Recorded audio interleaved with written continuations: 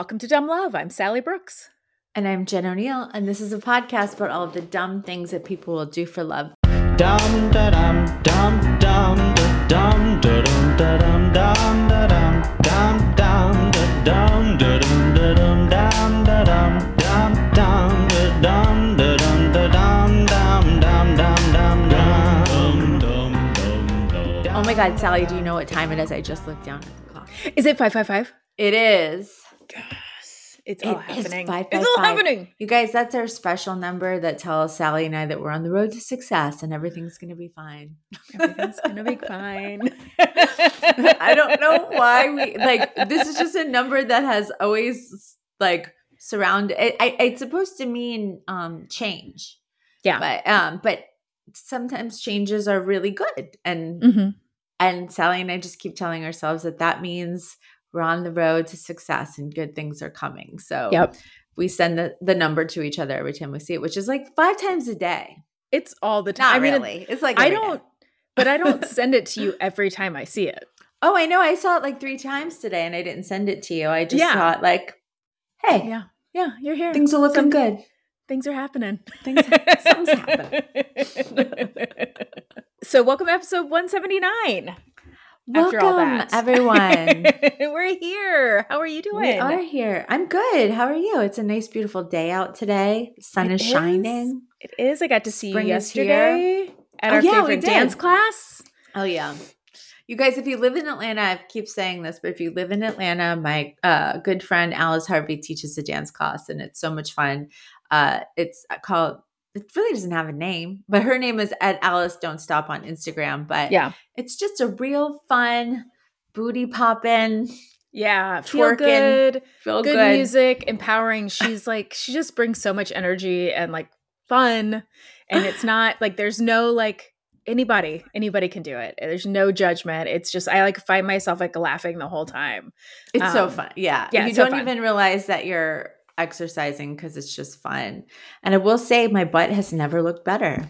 It looks amazing. I was Thank checking you out. I was like, I have a butt now. Yeah. Thank you. You're doing it.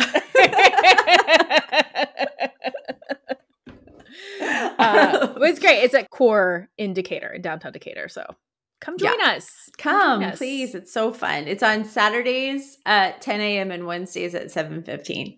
Yeah. I know we sound like an advertisement for it. We're not being paid for this. Not. We just really like it. Yeah. So just before we started recording, I got a message from one of our listeners. So last week we had Damon Sumner on. So much fun. Yes. Total blast. Love him. He had a lot of opinions about a lot of things. He's always stirring the pot. He's stirring the pot. It's Damon for you. And it's the sweetest stir. It's never anything that you're oh, this isn't politics or religion. This is sweet tea. And Little Debbie snack cakes. And tuna fish. Yeah, right. I had done a story about an Am I the Asshole story about a woman who didn't want she was throwing a costume themed wedding, which she wanted it to be geared towards cosplay on the more what was it medieval? It was goddesses. I think sun. I'm gonna be the sun goddess, and you're gonna be the moon god. Right. And her uncle, or his uncle, the groom's uncle, decided that he was gonna show up in one of those blow up dinosaur costumes, which I thought was hilarious. And I kept asking Damon if he would laugh, and he said no, he wouldn't think it was funny. But a Haleystagram 4 just sent me a message that said, please put up a poll about the dinosaur costumes at your wedding. I'm 100% on Jen's team. If my friends showed up in dino costumes, I'd die laughing and I'd love them in the pics.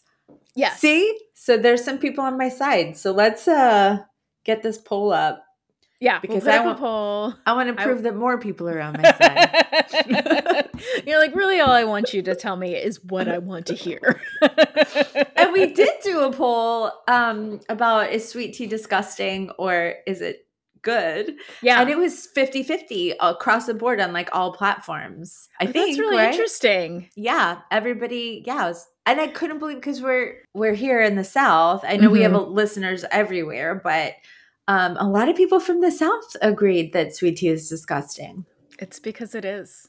It really is. I mean, it's only because it is. Yeah, I agree with you 100%. Yep. So we'll have to get that poll up, but all right, we'll put a poll. So if you don't, if you want to like follow along on fun stuff, you'll see our videos and you get polls like whether or not sweet tea is disgusting, whether or not people should rock blow up dinosaur costumes to people's weddings, all of that stuff, Instagram. All the hard-hitting questions.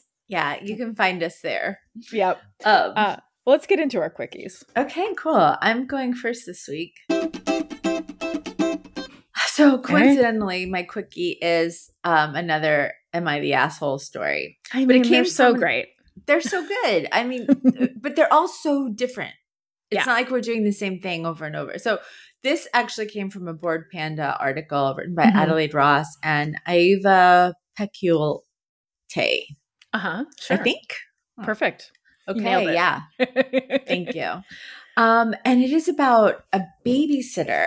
So this girl wrote in, she's 14 years old, and she wrote into Reddit's Am I the Asshole? And she was like, I don't know if I'm allowed to be here because she's only 14 years old. Good on her. Definitely not. Not. Good on her for even saying that. But she said, this is what she wrote. She wrote, "Hi, I don't know if I'm allowed to post here.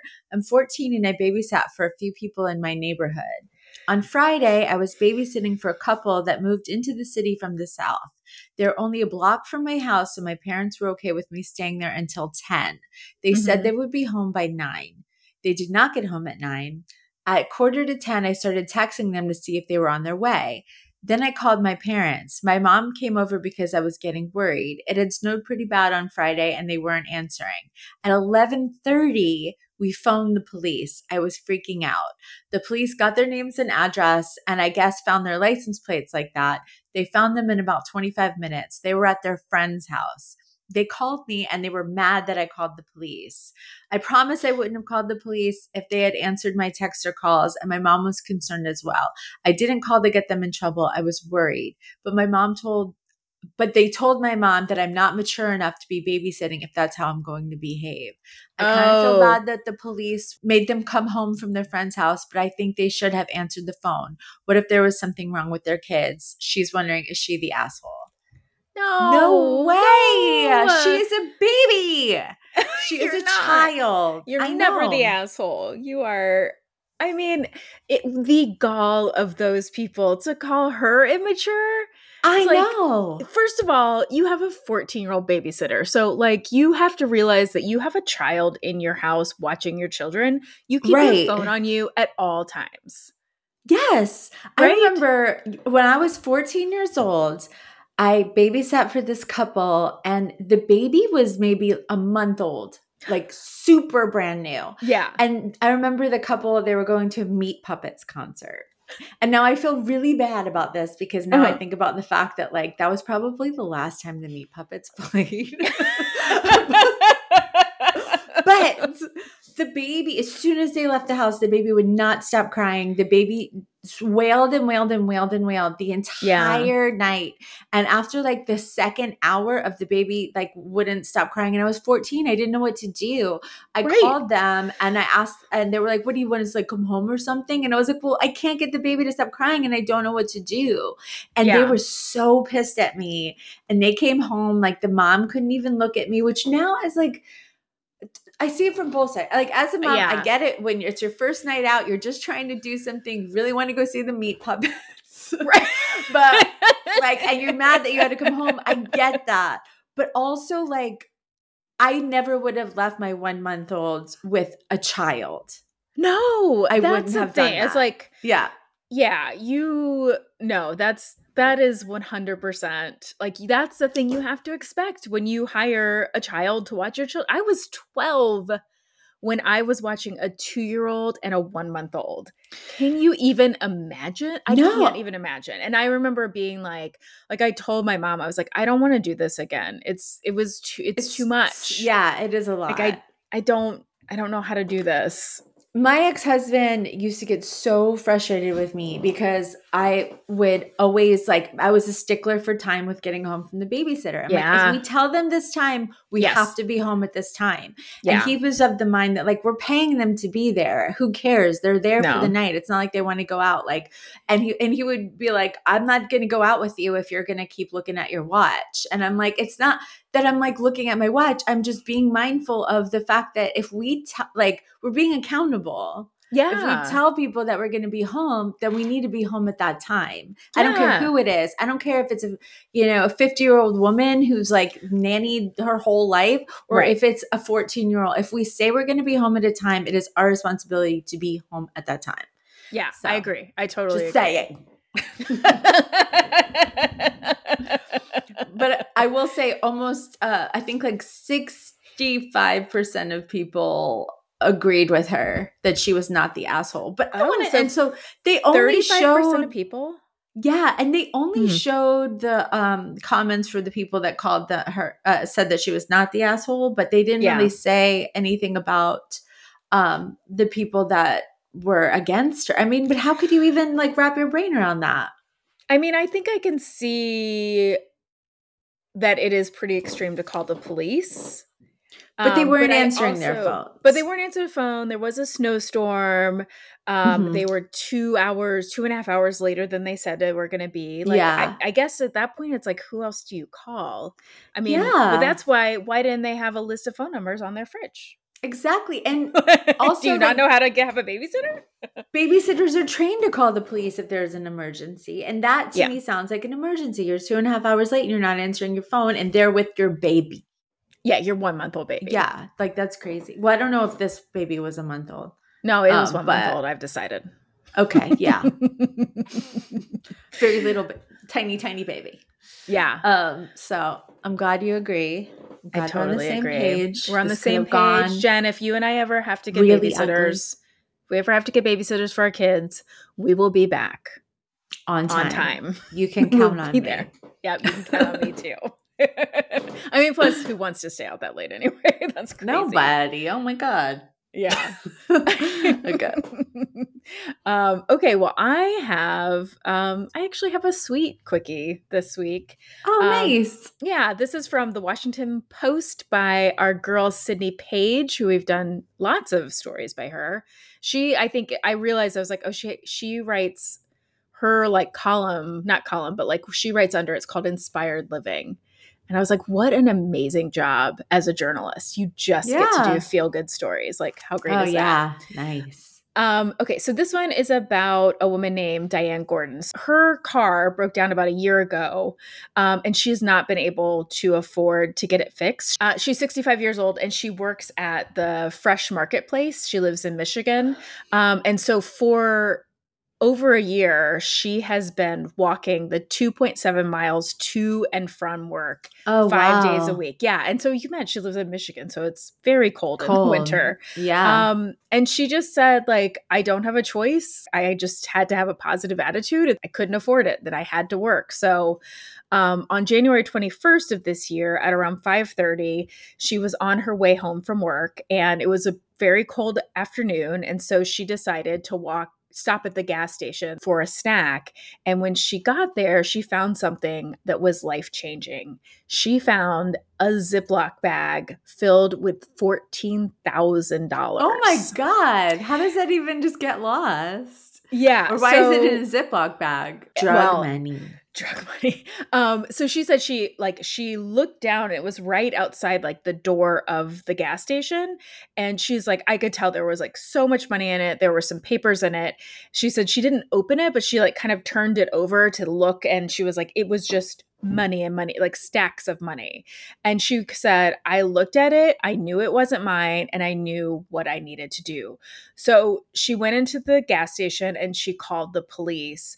And then an officer came to the gas station after she called, took the bag of cash, and then within 2 hours, one of the police officers called her back and told her they had been able to track down the people who the money belonged to. And it was actually a young couple who had gotten married. Is it wedding money? It was their wedding money. So the cards were wedding cards. Those are some really nice friends. Right? I was like, $14,000. that's so and in a Ziploc, like, like, no. My friends got me some, coasters. Right. We're like, we got you a piece guys of have Tupperware mugs? from your like, we got I you have a one waffle plate. maker.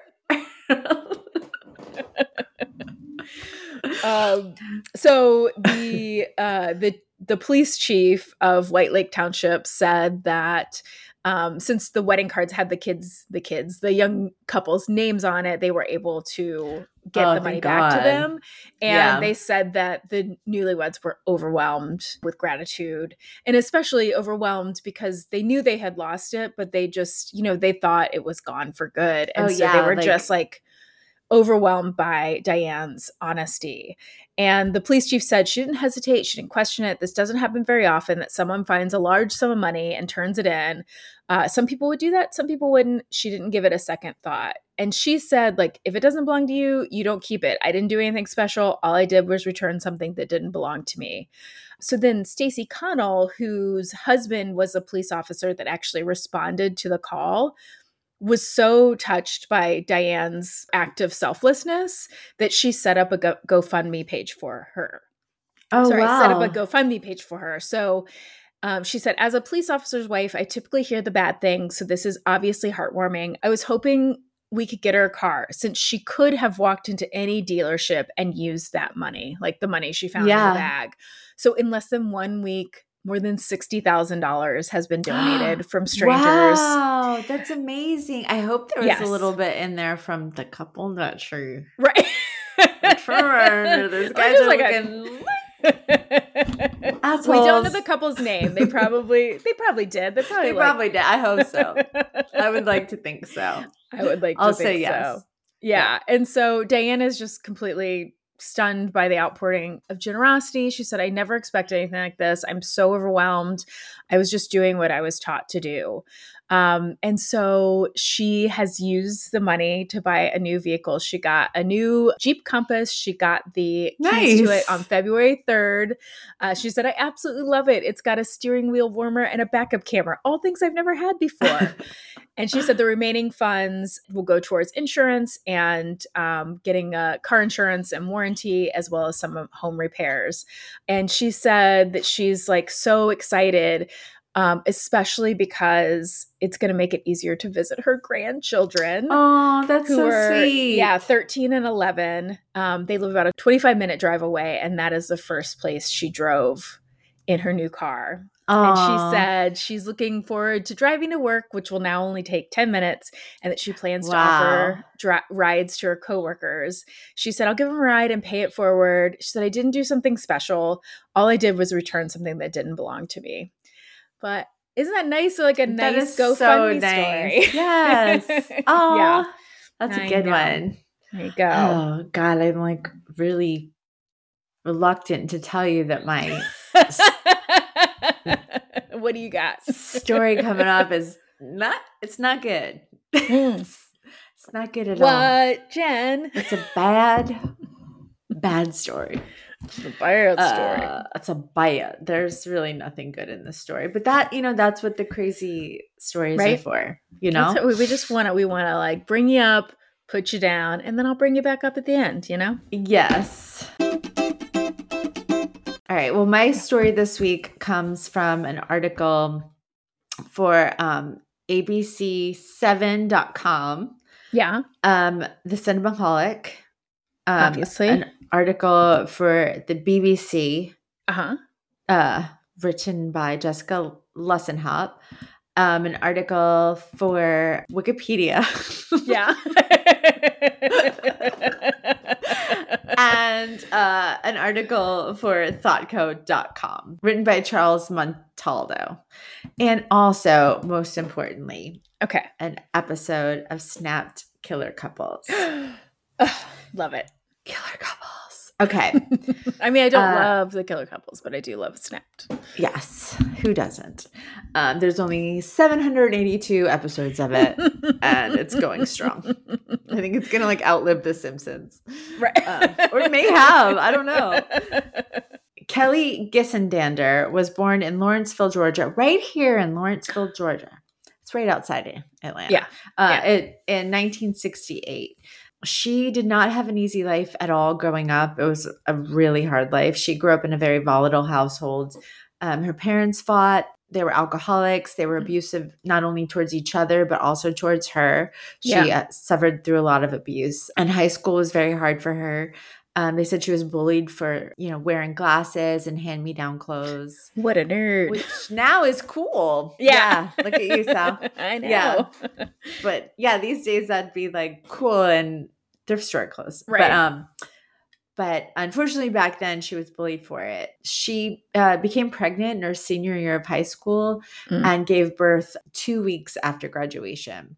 The father was not involved at all and was completely out of the picture. She was a single mom and she was living at home with her mother.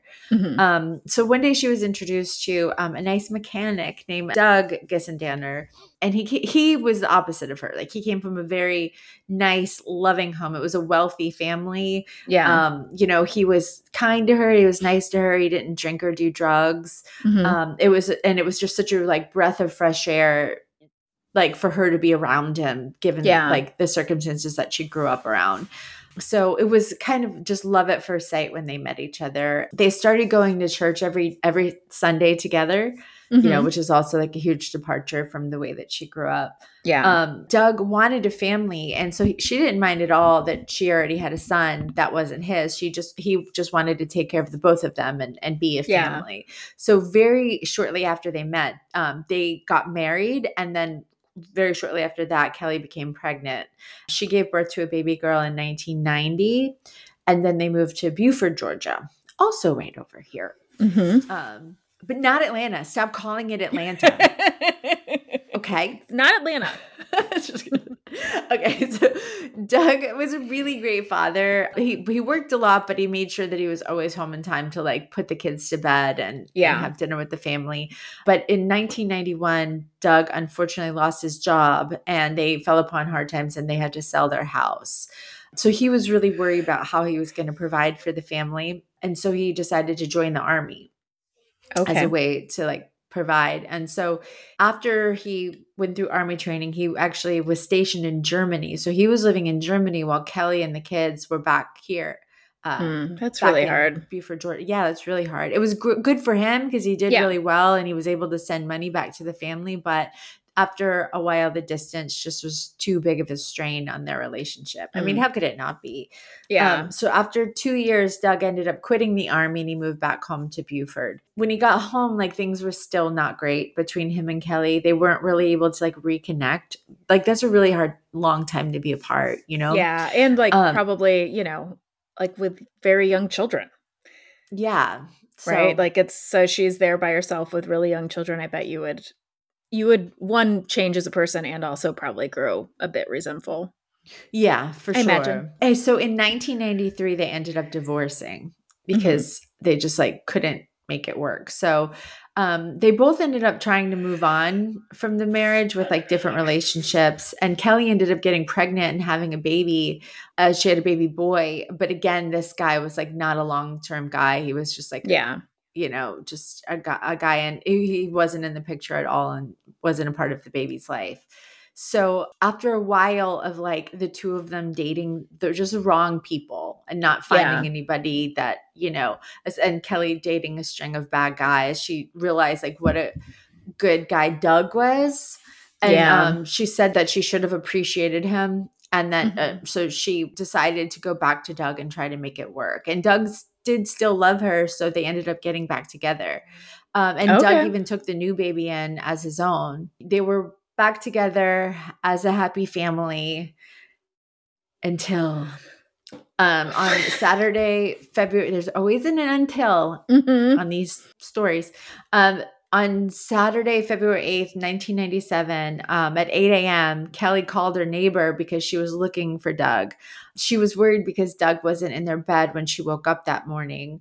The last time she saw Doug was the night before, when she had dropped the kids off with the babysitter for the night because she was planning on having a night out with her girlfriends. And so when she got home, Doug wasn't home, but she wasn't that worried about it because he was supposed to be at another friend's house helping them work on their car. But when she woke up, he still wasn't home, and then she started to worry. Yeah. So hours went by, and then she called the friend whose house that he was supposed to be at, but they said that he left at 10 p.m. the night before. Oh. So then at 1 p.m. that day, she decided Jen? to call the I'm starting to get worried for Doug. Oh, I thought you were about to tell me that like we lost connection. I was about to be like, Oh. God damn it. But this is fine. We can work with this. Just me unnecessarily interrupting you. We can work with this. We can work with this. I'll get us back on track. I thought it was going to be those things where like, I haven't heard a single word you said for the last 15 minutes. Jen, Bitch. Jen, are you there? No, I was just being a smart ass. Be like, what do you think happened to Doug? If you just shut up and listen, you'll find out. Okay. Just kidding. No, this is okay. So at 1 o'clock the next day, she called the police. But the police weren't really worried about it. Like, he was a grown man, and he wasn't like, it wasn't even 24 hours that he'd been missing. So they didn't really pay much attention. Filed a missing persons report, but they weren't that worried about it. And then 2 days later, on Sunday, February 9th, Sergeant James Bell, who was with the Department of Natural Resources, was just doing his normal patrol, and he was patrolling a wooded area, and that when he saw this car that was parked. The car was undamaged on the outside. It looked fine, but when he got closer to the car, the inside of the car was completely burned. Also, the tag of the car was destroyed, but he was able to see the VIN number. Mm-hmm. And so when he called the VIN number into the police, it did turn out that it was Doug Gissendanner's car. Yeah. So I know. So, but his body was not in the car. So they didn't see Doug, but they started a search party around that area, but nothing turned up. So the police notified Kelly that they found his car that was all burned out, and she was like completely devastated. Yeah. Police interviewed her about when the last time she had seen him, and she told them the same story, that he was out with friends. He was supposed to, when she came home, he wasn't there, and he still wasn't there in the morning. So the police went and interviewed the Nesbitts, who were the people whose car he was working on the night before. And they said that all they could tell them was like, look, he left at 10 p.m. We gave him some spark plugs that he was going to take with them. He said he was going to take them and put them in his car. And it would have been just a 15-minute drive home from the Nesbitts to his house. But his car was found 5 miles away from that. So that didn't really make any sense. So Kelly ended up turning to media for help finding her husband. Like, she was on the news and asking everyone to look for him. And in the meantime, though, Doug's parents called the police to tell them that they had some information that they thought might be helpful. They told the police that Doug and Kelly, while Kelly's on the news making it look like their relationship, she's devastated because her husband's missing. Yeah. You knew this was coming. I suspected. Yeah. Because I'm a really good detective. You are a good detective. But apparently Doug and Kelly's relationship was not as good as it seemed. Apparently Kelly had spent all of their savings. They fought constantly. Kelly was no longer okay with being the church-going wife and mother. She was going out and partying a lot with her friends. So his parents immediately suspected that she had something to do with his disappearance. Police spoke to other family members. It's so crazy. Sorry to interrupt, but I just think it's so crazy. Like, even if you don't, like, even if I don't like someone and don't have like a good marriage, like didn't have like a good marriage, like, oh, we fought all the time. Like, I don't know that, like, it doesn't seem like the next logical thing is to be like, oh, they probably had something to do with his murder. So it's like, she must have been so awful. So bad. Yes, yeah. That they were like, she had something to do with it. Like, but she must have been doing some shady shit. I feel like we've been so indoctrinated. Is that the right word? Indoctrinated. Indoctrinated to now always suspect the spouse, though, because we do so many of these stories. Oh yeah, there's so much true crime. Like, I feel like everyone's always going to be like, well, did you look into the spouse? You know what I mean? Yeah, that's true. I'm just trying to think of like, like your like knowing your in-laws believe that you are capable of murder. That would be a horrible fucking feeling. Right? Yeah, I mean, we do have a lot of these stories that we do where the in-laws at first are like, no way, that like, my daughter-in-law had nothing to do with it, or my son-in-law would never hurt her. We love him. And they stand by him until that one piece of evidence comes out, and then they're like, just kidding. So maybe they were just, I mean, and obviously I assume they were right, but. Yeah. So, well, you got to listen to find out. Okay, fine. Okay. So they interviewed a lot of his other family members, and his other family members all backed up what his parents were saying. Yeah. So the police, of course, were wondering, why was Kelly painting a picture that to them that everything was so great, you know? Yeah. So what Kelly did not mention to the police was that there was a person that she was seeing while her and Doug were divorced. And then when her and Doug got back together, she told Doug, though, that she had stopped seeing him. It was a man named Greg Owen. Greg Owen was a brother of one of her coworkers. His upbringing was a lot more like Kelly's. He grew up around a lot of domestic violence, and they kind of found common ground in there and bonded on that. He was sort of a wallflower, and Kelly was very outgoing, so he kind of fell in love with her very quickly, like she was so life of the party, and he just kind of hung back and was just kind of enamored by her. According to Kelly, shortly after they started their romance, she lost interest in him because he was an alcoholic, and he didn't like drive or have a car because he had prior DUIs. So she didn't picture him being like a father to her children, and like this isn't a man that could provide for her and her family, you know? Right. So that made her kind of miss the stability of Doug, and she went back to Doug for that stability. I mean, Doug sounds like Doug. A Doug sounds like a guy, Doug, right? Like Doug. Oh, that's Doug, just Doug. You know, Doug. He plays softball on the weekends and goes hunting with his brothers. But he's a good man. He's a good man. That Doug. Good man. Good man, Doug. I love a good husky Southern accent. Good man. Good man, Doug. I'm going to get canceled for this. People hate it. I've been doing Reba to my friend Dustin, and he's like, Dustin Harder was on the show. He's like the hugest Reba McEntire fan in the whole world. And Does he not like your Reba? No, he hates it. He's like, I love you. Thank you for my happy birthday message, but please don't ever do that again. We're like, Reba says happy birthday. Happy birthday, Dustin. It's me, Reba. He's like, that's not what she sounds like. Like, it's what she sounds like in my head. It's not what she sounds like. I do it terrible on purpose. That's the joke, guys. Come on, don't you get it? Get on the board. Okay. Love you, Justin. So anyway, the police asked Kelly about this guy, Greg Owen, that people had mentioned to them. And she said that she had broken up with him when she went back to Doug, but she told the police that he was completely obsessed with her, that he stalked her, and he was like angry that she went back to Doug. And she said that he had even threatened to get vengeance. So she's like already throwing him under the bus immediately. Yeah, for sure. For sure. Okay. They always do. They always do. So she said that she was scared of Greg, actually. And so the police looked into Greg, and he didn't have any previous record of violence, just like the DUIs, which are violent. Yeah. Snapped oxygen. Yeah. They were like, it's not violent. It's not violent. I was like, no, it actually is, and can very well kill people. Yeah. Okay. Anyway, so the police questioned Greg, and he said that he did date Kelly, but that he had nothing to do with Doug's disappearance. He said that he was at his friend Lee's house that night watching TV, and his friend Lee corroborated his story and said, yeah, he was here all night watching TV with me.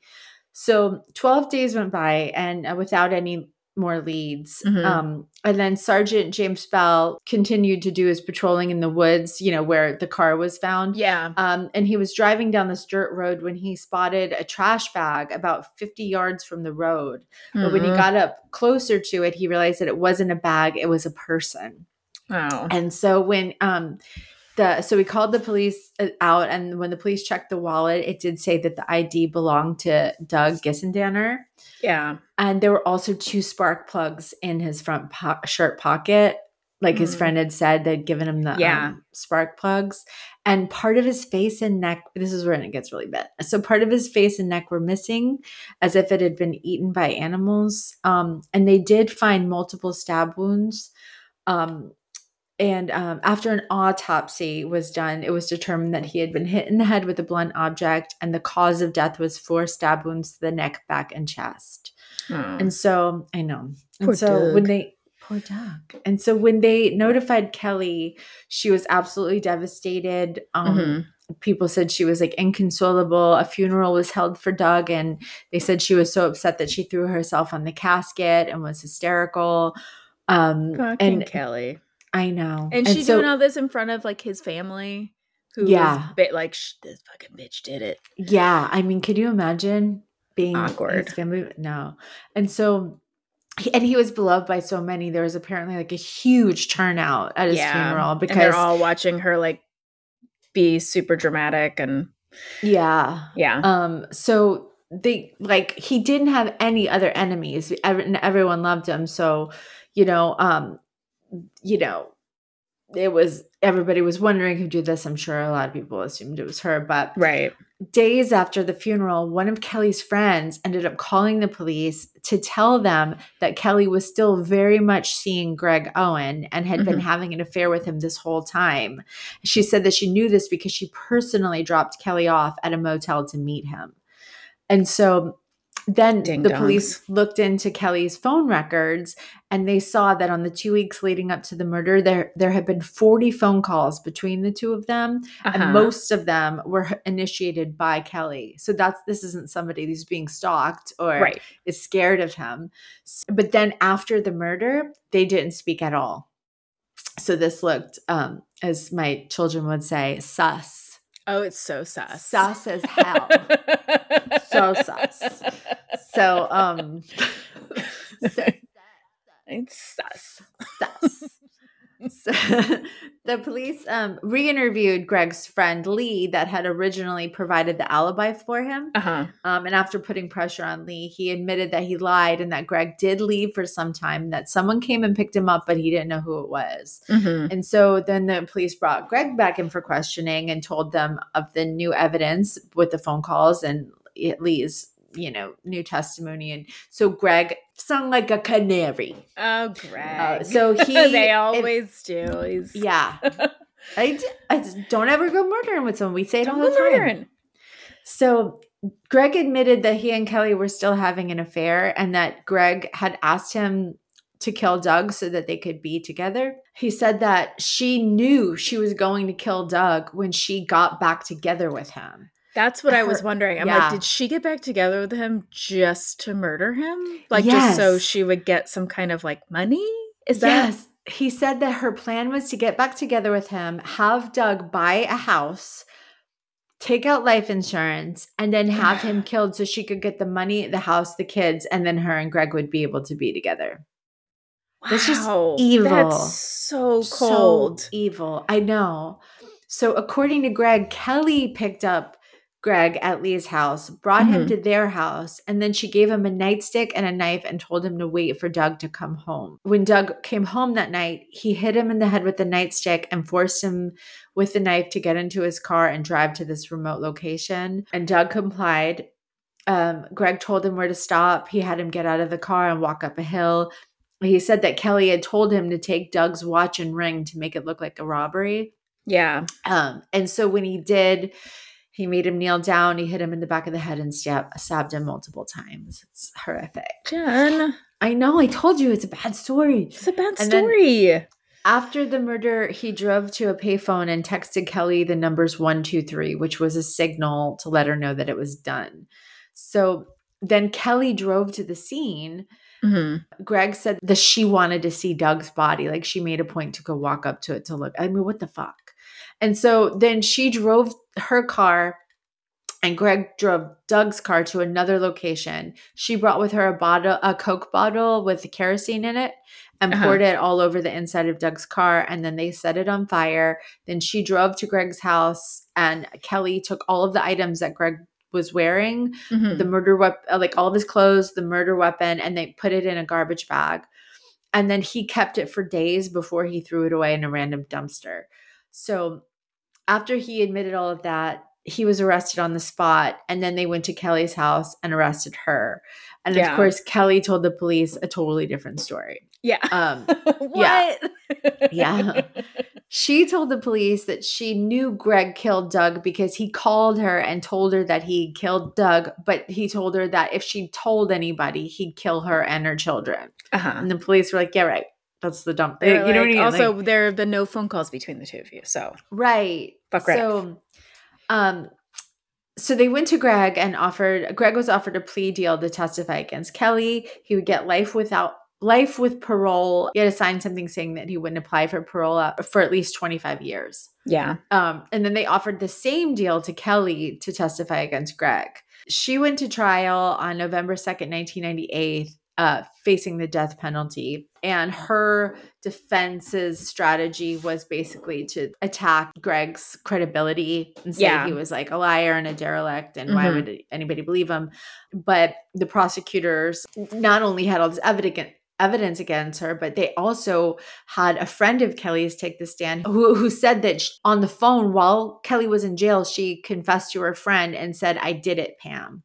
She admitted to her friend that she did it. Yeah. And then when she was like, oh no, I just confessed to my friend on the phone, she went to a cellmate and asked her cellmate how she could hire somebody from the inside to beat up the friend before she could testify. Oh my God. And then the cellmate turned her in. Like, what? Yeah. So after just a few hours of deliberation, jury found her guilty and she was sentenced to death. So she was the only woman on death row in the state of Georgia. But they said that over the next 16 years, Kelly underwent a transformation, that she would counsel other prisoners and that she had talked one prisoner down from suicide. And they said that she got her life around and everything while she was in jail. And that her kids had asked her, because her kids didn't want to have a relationship with her because that was their father. And even though he wasn't the blood father of both two of those kids, they were like, that's the only dad we ever knew. Yeah. And how could you do this? Her kids asked her, like, did you do this? We need to know the truth. And she said, I did do it. And because she knew that her kids needed to know that. So on September 29th, 2015, Kelly received a lethal injection and passed away. They said that she was singing Amazing Grace as she lost consciousness. It's pretty heavy. I know I told you this is not a good story. I know it's not good all around. All around, Jen. All around. Top to bottom. Top to bottom. It started with like a person in a horrible, it's all bad. It's all mad bad. at you. I'm like, not a single thing about it. I'm sorry. This podcast is for half of it. I am sorry. I take it back. Let's just cancel this episode. Cancel it completely. Cut my whole story out. It's going to be just like elevator music. Yeah. This one was too bad to play. Sorry. Insert terrible story that you'll never want to hear again. Yeah. I know. Well, good job telling it. And thank you. I think that's the only nice thing I have to say. And poor Doug. I know. Poor Doug and poor her kids. Yeah. That's it's always like, you killed your kid's dad. I know. Okay. All right. Well, you know what? I've got a super heartwarming story. Good. I'm going to take us to Happy Town. Please do. By all means. I fucking dare you. Okay. I'll fucking do it. Watch me. Do it. All right. Hey, Jen. Hey, Sal. Are you ready for my heartwarming story? Very much so. Well, once again, this is the second story today that I'm doing that I got my information from the Washington Post by Sydney Page. Nice. And then I also got information from an article on people.com by Francesca Street, who I also think we've done. Oh, yeah. stories. We love Francesca Street. Yeah. They're like For the sure. dream team. They should do a podcast. They probably have one. They probably do. Okay, so in early 2022, Vasilios Canaris was working hard on his new restaurant called the New Southern Kitchen in Hunt Valley, which is just a little bit north of Baltimore, Maryland, right by Ben's brother and sister-in-law. Hi, Melissa, because she listens. Yeah, so probably right by them. The opening of his new restaurant was both important and symbolic to both Vasilios and his wife because they had lost their popular lunch restaurant, the Krabby Greek, during the pandemic. Vasilios told the Washington Post, "I lost my restaurant because of COVID." He said that the Krabby Greek was in an office building, and when people went remote, there were no people working in the office building anymore. So there were customers just completely fell out. He said the money was gone. So right as they're finishing work on their new restaurant, they got word from their electrician that the space they were working on had extensive electrical problems and that they were going to have to pay just a huge bill in order to open. And they just couldn't afford it. They had put all their money into this new restaurant, into just the repairs to get it ready to go, that they couldn't afford this one more thing. He said, "The money I was expecting to use to open the place was now gone. So now I was committed with a lease, but I didn't have the money to open up." So Vasilios' mother, Angela Canaris, who's 85, mentioned what was going on to her childhood friend, Josephine Valili Becker, who is 86. And when Josephine heard that Angela's son was struggling, she knew that this was her chance to do something her whole family had wanted to do for decades, to pay back Angela's family for saving Josephine and her family's lives.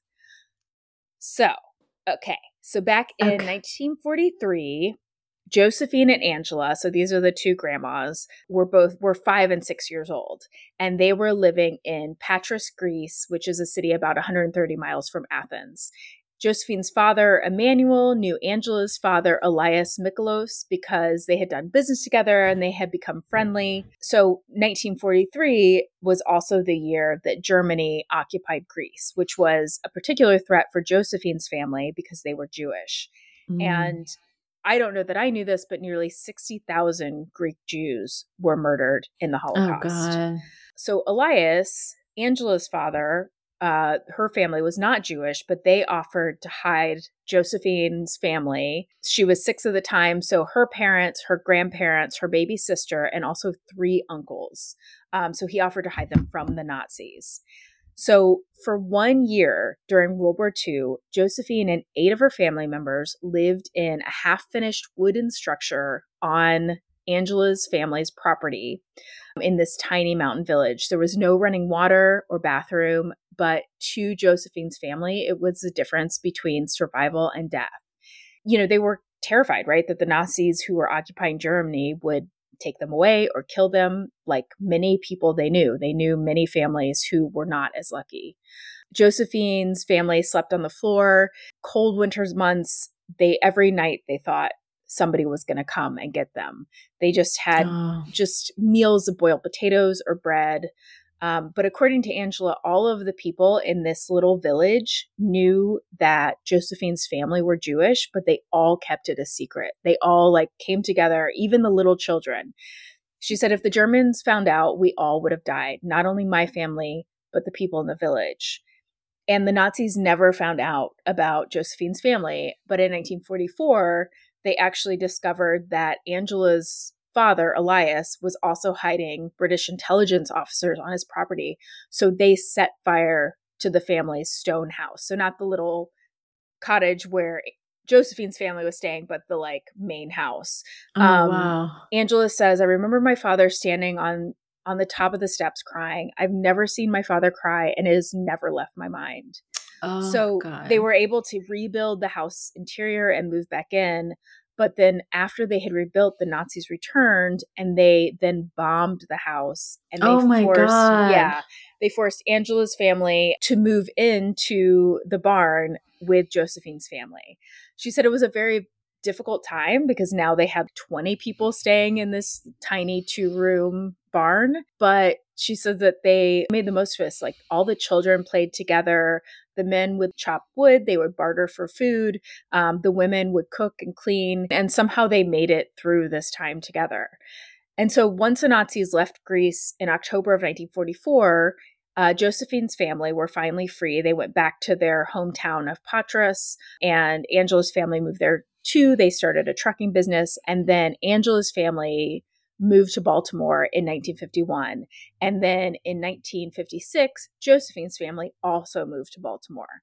And then when they arrived in Baltimore, they had heard that Angela's family was living there, but they didn't have an address or a phone number to get a hold of them. So they ended up leaving a letter for them at the Greek grocery store, thinking if they're here, this is where they're gonna shop. So so it worked. They saw the letter. Angela's family saw the letter, and they saw each other again. And since that time, their families have been friends. So now for 80 years, over the years, they have been present at each other's birthdays, christenings, bar mitzvahs, weddings. They also celebrate Thanksgiving together. Josephine says they are the most wonderful people. In the early 1980s, Josephine's family told their story to Yad Vashem, which is Israel's memorial to Holocaust victims. And because of that, Angela's family was designated as, it's, quote, righteous among the nations, which is an honorific for non-Jews who risked their own lives to rescue Jews from the Nazis. Oh, wow. Yeah, and they were honored at a Holocaust memorial in Baltimore. On numerous occasions, Emmanuel Vallely, who was Josephine's father, tried to pay Elias, who's Angela's father, for all that he did. But Elias refused to take any of his money. So now fast forward to this year, when Josephine heard that Angela's son was struggling to get his new restaurant open, she and all of the Vallely family sprung into action. Yeah, so Josephine's daughter, Yvonne, said, we wanted to give back. And so she went and she sent an email in January to all of her extended family to get support for the restaurant. She said, we all got together and helped. Everyone pitched in what they could. Someone had started a GoFundMe to support Vasilius's restaurant. And then suddenly he's watching it and the money just starts pouring in. He says, I was shocked. He said he looked at the names of the donors on the page and he said, oh my God, these are all Josephine's family. In total, the Vallelys contributed more than $10,000 to help get the new Southern Kitchen up and running. The money went toward electrical repairs, food, other supplies. And by early February 2022, the restaurant was open for business. Oh. He said, with their help, I didn't have to worry. He said their generosity was much appreciated, though it was not at all expected. Angela said, I was so overwhelmed. I couldn't believe that they would do that. She said if her parents were alive today, they would have been very proud of how the family's support of one another has persisted. She said it's up to the younger generations to continue the friendship, and their bond is stronger than ever. Josephine's daughter, Eileen Hollander, said that she becomes emotional when she thinks about the sacrifices that Angela's family made for hers. She said it wasn't even a question that we would help. There was no way we could ever repay what their family did. Yvonne, who is Josephine's daughter, puts it plainly. She says, if it weren't for them, we wouldn't be here today. Yeah. I was going to say that. It's wild to think that if they hadn't helped that family, none of them would be there. None of them would be there. Yeah. I know. I just think it's amazing that they have kept this family friendship. I mean, the whole story is amazing. From just the beginning to what they went through to they both randomly moved to Baltimore, and even now generations later, they're still helping each other. Just think it's a beautiful thing. Yeah, it is. Your story was so great in every way, and mine was so terrible. The yin and the yang, Jen. It's what we strive to give you guys. You're welcome. Right. All right. Well, speaking of yin and yang, let's do something dumb and something we love. Okay. So for my something dumb and something I love this week, I'm just going to go ahead and warn you, if you're not a fan of Bravo garbage TV shows, just, fast forward to Sally's, because I'm about to get on a fucking soapbox. And I am not going to understand a word. No. Okay. So if you watch Vanderpump Rules, this just came out and it's rocking the Bravo Nation. Okay. So Tom Sandoval, who from Vanderpump Rules, who has been dating Ariana Madix, lovely, beautiful girl. Yeah. For 7 years they've been together. They own a home together. Uh-huh. She is stuck by his side through all of his dumb haircuts, all of his fucking fedoras, all of his stupid bands. She has stayed by him through all of it. Uh-huh. And he has been cheating on her with her very good friend the friend, her name's Raquel. She was engaged to a guy named James that was on the show. They broke up, and Ariana has taken Raquel in to help her deal with this separation, get her back on her feet, get her back out there and dating. And the whole fucking time, Raquel was sleeping with Tom in their home. No, she brought her. He just left her and publicly announced that he's left Ariana because it came out that they were cheating, and him and Raquel want to openly be together. And I am just beside myself. Jen, Can I ask you this? Yes. Do you think any of these things? It's all true and it's all real. It's real. So not for ratings, but also. No. Okay. This is real. And I will tell you. And so the something that I love is it's all over the internet. It's like blowing up. Maybe I just see it because they know I'm garbage and it's like directed at me. Like, oh, you freaking love this. You're a piece of shit. Enjoy. And you're like, yum, yum, yum, yum, yum. Let me eat it up. Give it more. But my dear, wonderful, amazing, beautiful friend Jolene Lunzer, who is a stand-up comedian and also has a bunch of really great podcasts and YouTube channels. She is covering all of the footage, so you can see it on YouTube. You can see it on her Instagram. You can see it on her TikTok. It's Jolene Lunzer. Just so follow her if you want to hear all the juicy details. If you're also a garbage person, go. Eat it up. She's great. You'll love it. You'll love it. And you'll love Jolene because she's amazing. So that's my something dumb and something I love. I just had to say. I love it. I love this part of it. Like, I don't want to watch the shows, but I would love if you just every week tell you what happened. Told me about the drama. Sure. I would love to hear about the drama. Like, I just want to hear that kind of stuff. Sometimes I'll listen to people talking about the Kardashians, even though I don't have any context. I don't know anything about the Kardashians. But sometimes I just like hearing kind of the crazy, what is the drama that's happening this week with them? Any of those, any of the Real Housewives getting arrested or whatever. I'm here for that. Oh, well, I can tell you anything that's going on in the Bravo universe, as they say. Yeah, I don't want to have to watch it. I just even if I'm not watching it, Instagram will make sure that I know. I would say that goes also for people's personal lives. If you guys just want to tell me the drama going on in your lives, I would love to hear that too. Yeah, bring it. We'll have you on as a guest. If you have drama you want to talk about, we would love to have you on the show. Yeah. Bring it on. We would love your drama. Okay, my something dumb is student loans. That's my something dumb. I hate them. I hate them. If so much stress and strife in my life is caused by my fucking student loans. I'm not going to go into it, but I thought I had done something right to basically pay off my student loans in some big way. And it turns out maybe I didn't. And I don't think it's my fault, but it might be my fault. And it just brought up a whole bunch of money issues. And I just was this is just such bullshit that at this age that I'm still dealing with it. Anyway, I just want to say, if that's you, I feel you. I'm there. It's so stressful, and if you're a young person, just really think about when you're taking loans out. Start a podcast instead. Have an Instagram account about dogs wearing hats. Do something that will actually make you money.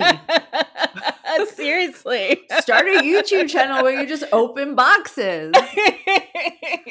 Or just like run your fingers through grains of sand. Do something with promise, you know? Yeah, don't go to law school. Don't get a science degree. Like, those are bullshit. Why would you ever? Become a consultant on, coasters. Fashion coasters. Right. Do something useful. Yeah. My dad and stepmom gave Max like a little kid's video camera for his birthday. Oh, cute. Very cute. And he opened it and he goes, "Oh, this is great. I've been wanting to become a YouTuber." And I was like, "Oh, you've been wanting to?" That's all the kids want to be is YouTubers these days. And I was like, actually, you'd probably make way more money than I've ever made my entertainment career. Those kids that my kids know of sell out like arenas. My sister just took my nephew to a show in like Houston. Like she took him to Houston to go see his favorite YouTuber, and he played like an arena. This like kid. It's crazy. And I think his shtick is just like saying things in a really annoying voice very loudly. I mean, I can do that. In my experience, that's what all YouTube is. No, like there's that Ryan's toy review kid is like a billionaire. Oh my God. My nephews love him. When they've asked for Christmas presents, they've asked for like Ryan's toy review t-shirts. Yeah. I mean, and it's just a little kid reviewing toys. Yeah. Yeah. It's all bullshit. It's wild. Like, what is life? What is life? What is life? I know. Right. Maybe I should write to Ryan and be like, could you pay my student loans? Yeah, totally. My son loves you.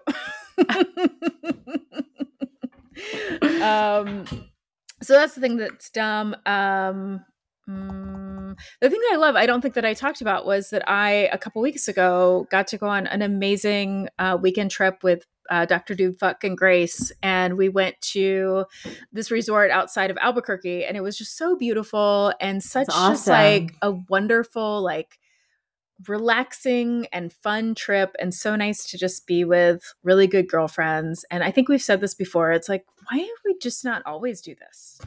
I know. Why do we just not always?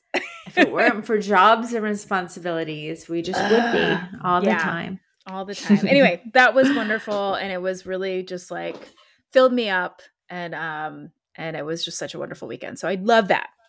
Awesome. I love that for you. Thank you. Great. So that's our episode. We did it. That's our episode. We did. If you guys want to get in touch with us, please do. We're on all of the social media. You can find us on YouTube, on Instagram, TikTok, Facebook. We are posting lots of videos. So if you want to see videos of the show, subscribe to those, rate and review the podcast, tell a friend. We would love that. We would love it. Please tell all your friends, because we want to be rich like little baby YouTuber kids. That's the goal. That's the goal. Thank you guys so much for listening. We dumb love you so much. And don't forget to get out there and do something dumb for love. Dum da dum dum dum da dum da dum da dum dum da dum dum dum.